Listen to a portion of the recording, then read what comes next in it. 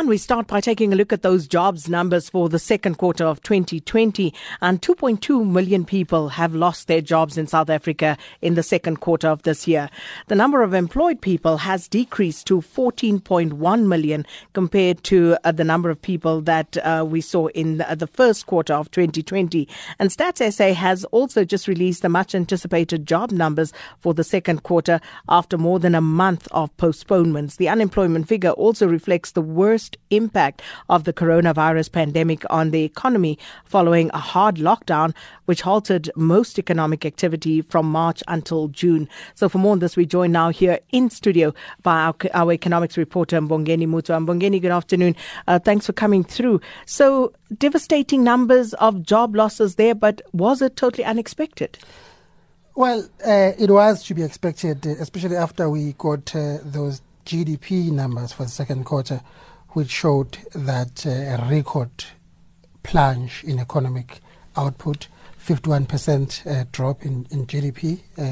So this is in line with that. 2.2 million people who've actually lost their jobs just in the 3 months between March and June. It's a staggering number. It just makes you shudder, really, to think about what's going to happen in the coming months with regards to poverty and the struggles that people are already experiencing out there. It's very bad. Totally devastating, and one cannot help but kind of try and look for some sort of a silver lining or mitigating circumstances or the like. And from that perspective, I want to ask, what is the rest of the world looking like compared to our situation in South Africa? It's the fallout from the pandemic, the impact of this unprecedented pandemic. The rest of the world is not looking any better, really, because even in the developed world, in the Western countries, in the US, in the UK, in Spain, it's really the same effect that they're grappling with. We've just learned yesterday that they are experiencing a second wave of infections right now, but they are in a catch-22 situation because going back to shutting down or locking down the economy again is not an option. The mayor of Madrid has said that even here we're going to be grappling with the same issue immediately, because we are in stage 1 now, but already the infections are ticking up. So what do you do? Do you go back to a hard lockdown with unemployment numbers like this? It's you can't. So what do you do? It's really, these are unprecedented times. If you look at the official unemployment rate, I think this is the first time where we see the unemployment rate decreasing to 23.3% from 30.1%, not because the number of unemployed people is decreasing because more people have gotten employment, simply because of the lockdown, that during the period under review, people who are unemployed just could not go out and actively look for employment. So then your official definition of employment drops to 23.3%. It's nothing to celebrate, really. Under normal times, this would be a cause for celebration if you had your official unemployment rate decreasing like this. But under these circumstances, it's nothing to celebrate, really. So looking at those 2.2 million jobs, those people who have literally lost their jobs, what are the prospects of people regaining those jobs within the short to medium term? Again, it comes back to the pandemic. Even now, under stage 1 lockdown, stage 1 lockdown was supposed to free up the economy, have all the sectors of the economy reopen, people being able to go back to work and so on. But up until now, we're not seeing a lot of evidence of that different sectors of the economy are picking up. Hotels that have been closed are back up again, are open, and there's activity. If you look anecdotally I mean, if you just look around when you're driving around, our streets, even here in Joburg, they are still very quiet. These are not normal times. So the prospects for these 2 million people who have lost their jobs are not looking great until something happens with regards to the pandemic. So obviously, government is going to have to do something to absorb these numbers, because now you have more people joining the ranks of the unemployed. What do we do? Where does government get the money to do that, to actually take care of the unemployed masses? It comes down to the options. For instance, government has been working at NEDLAC with the social partners, business and labour, on an economic recovery plan. There is a plan that they agreed to, that they were excited about. It was praised by the president, but when it came to the cabinet, it's gotten stuck there. And the rumor is that it comes down to the cost of the plan. National Treasury has already come out and said there's just no money available to spend on a lot of things when it comes to whether it's bailing out SOEs or many other things. So the options are not many, but of course government has to come up with a plan. The social security net has got to be strengthened. Already now we have the 350 rand for people who are unemployed. So what do you do? Do you stop it? Maybe under these conditions, it can't be stopped. It needs to be put in place. There's talk of the basic income grant and all those things. But again, it comes down to where are you going to find the money for that? And it's government that has to answer the question. And with more people losing their jobs, obviously, it means that tax base from which you derive some of the money that you use for all of the social expenditure is eroded even further. So, again, we've gone to the Bretton Woods institutions, taking out loans, and other institutions like the BRICS Bank. How are we going to finance all of that, given our current situation, an economic situation that was already bleak before the pandemic and now just seems totally untenable? Yes, a lot of the answers to the questions you're raising, we should start to get the answers from the upcoming month, when the finance minister has to table the mini budget, the medium-term budget in Parliament. So that's going to give us a glimpse of where government's thinking, National Treasury's thinking really is at when it comes to all those questions.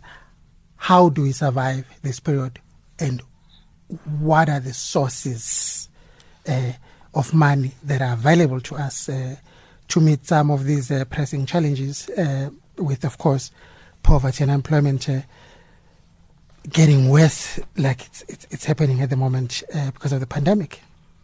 Well, Mbongeni, we're going to have to leave it there, but thank you so much for breaking that down to us, the cold, hard reality of where we are right now with regard to the jobs numbers. 2.2 million people. It's a big number. It's not a small number at all. Indeed. Mbongeni Muthwa, thanks so much for your time, our economics reporter there. As you digest that, let us know what your views are. 0826923909. That's our WhatsApp voice note number. You can also send us an SMS to 41391. Alternatively, your messages coming through on Twitter and Facebook at Update at Noon or at Sakina Kamwendo. Well, let's move that straight along. And we also joined now on the line by Cosatu's Sizwe Pamla to reflect further on some of these numbers coming through. Mr. Pamla, thanks for your time. Welcome to Update at Noon. Afternoon to you and afternoon to the listeners. Mr. Pamla, your reaction to the current labour force statistics that were released today?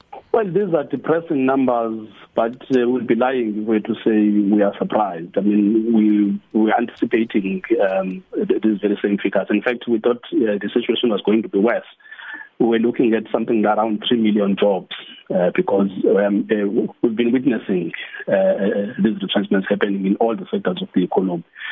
Even now, the situation is still going to get worse. If you look at the numbers of Section 189 applications that are being submitted, companies expressing their intention to further retrench. We're looking at a very serious in the depressing situation. And if you look at the fact that 2.2 million people who were income earners have just joined the unemployment line, and now this is an economy that 60% of it comes from consumer spending.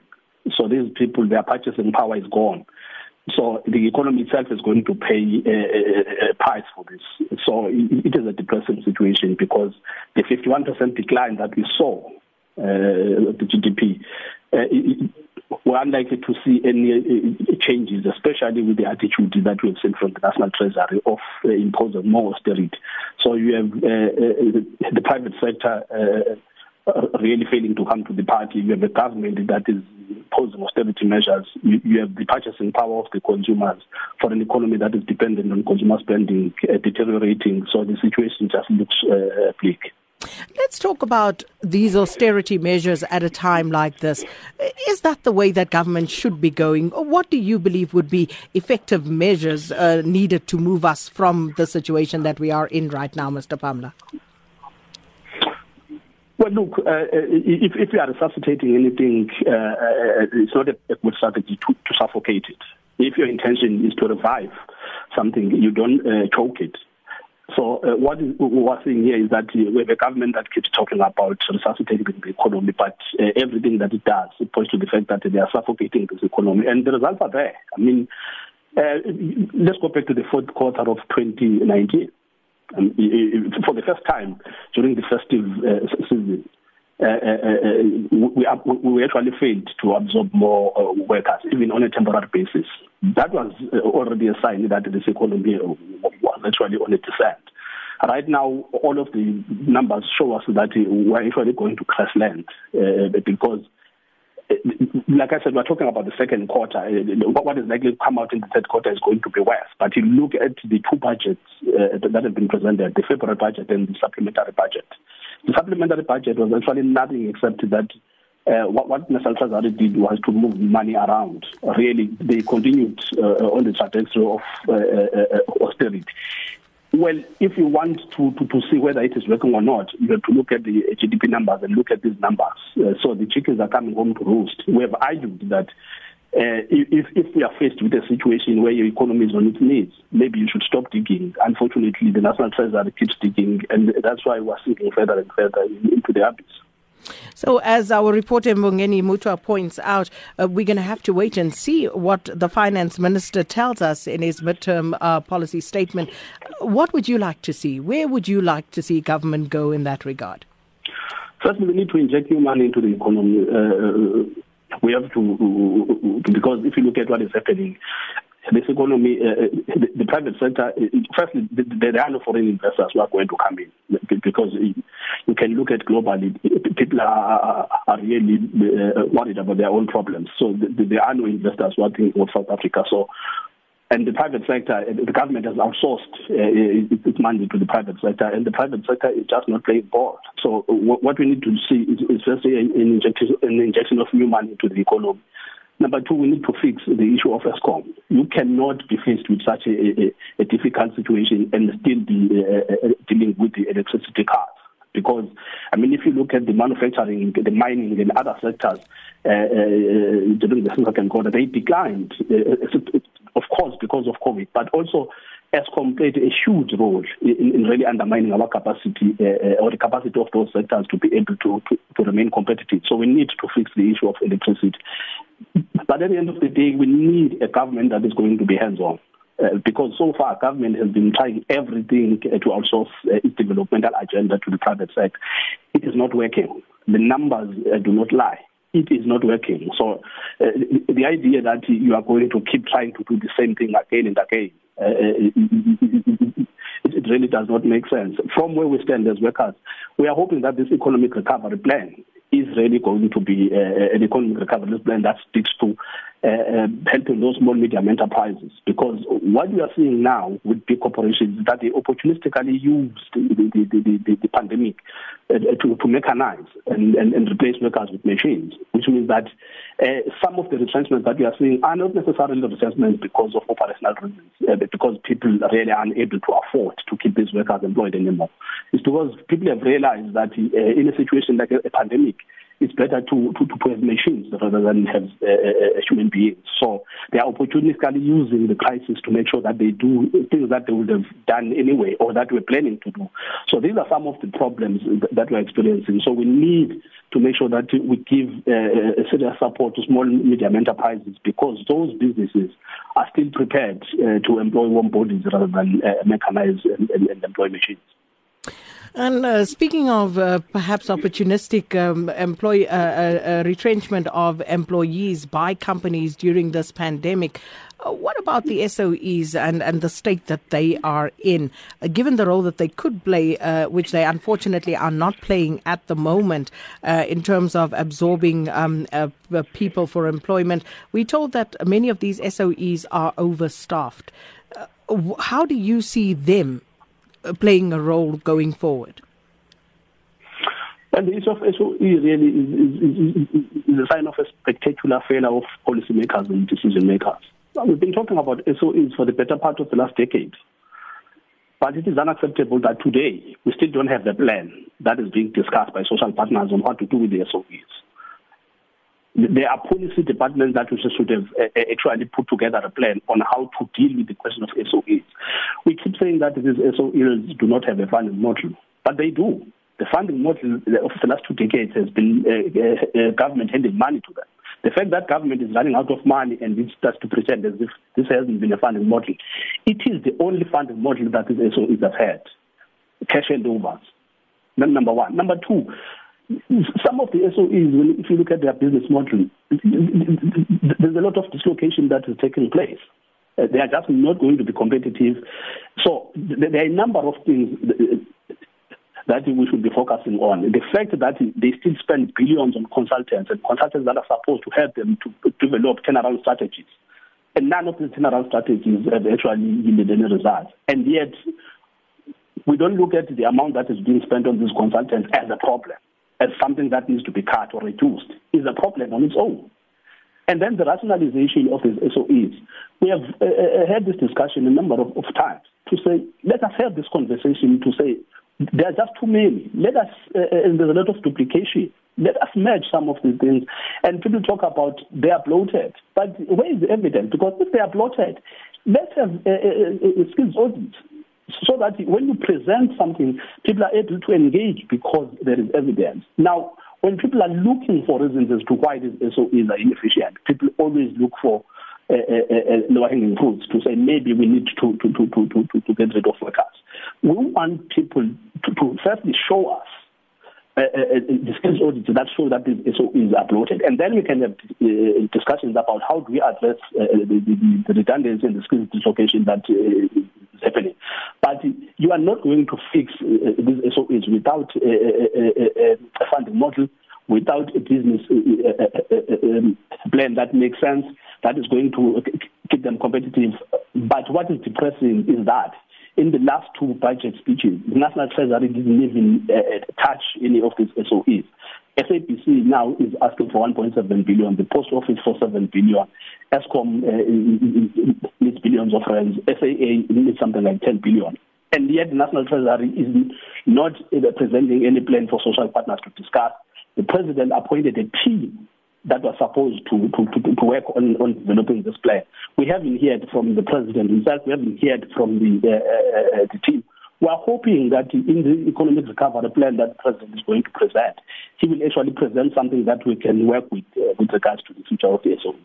And just a final question, a tweet from Minister of Finance Tito Mbongeni earlier this morning, where he said, my view is that in order to manage the runaway wage and salary system in the Republic Service and entities, reset a new system altogether. CEOs and heads must be called DGs. Now, therefore, they cannot earn more than the DG of the National Treasury, Presidency and DPSA. What's your view on that? Look, it's difficult to engage with a tweet, because that's not a policy statement. But it's a sentiment, and I'm trying to get your view on that sentiment, that perhaps we shouldn't be having these CEOs with runaway salaries at state-owned entities, but rather DGs, if you will, at those particular entities. No, we actually agree with that. This is something that we've been talking about for a long time. To say that you cannot have CEOs of SOEs and even CEOs of private sector companies, but just focusing on government. You cannot have state agencies, government agencies being run by corporations. I mean, you look at the money that some of the board members pay themselves just to attend meetings, where at the end of the day they come out with results that show that nothing has worked. Those meetings have actually yielded no results. So we agree with that sentiment. But here is the big problem.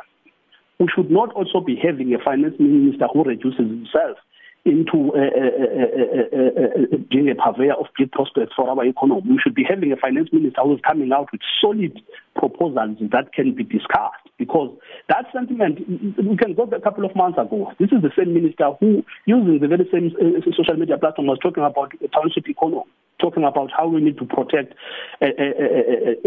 township businesses. How do we support local businesses against foreign competition? The question is, what has happened since that tweet? Nothing. So that then becomes a problem because he keeps throwing these sentiments that take us nowhere. The numbers keep getting worse. The situation continues to deteriorate. And we have a finance minister who goes online, pontificates about some feelings. But that is not how you run a country. That is not how you run anything for that matter. So that is the frustration we have. Thank you so much. Cosatu spokesperson Sizwe Pamla there reacting to the jobs numbers.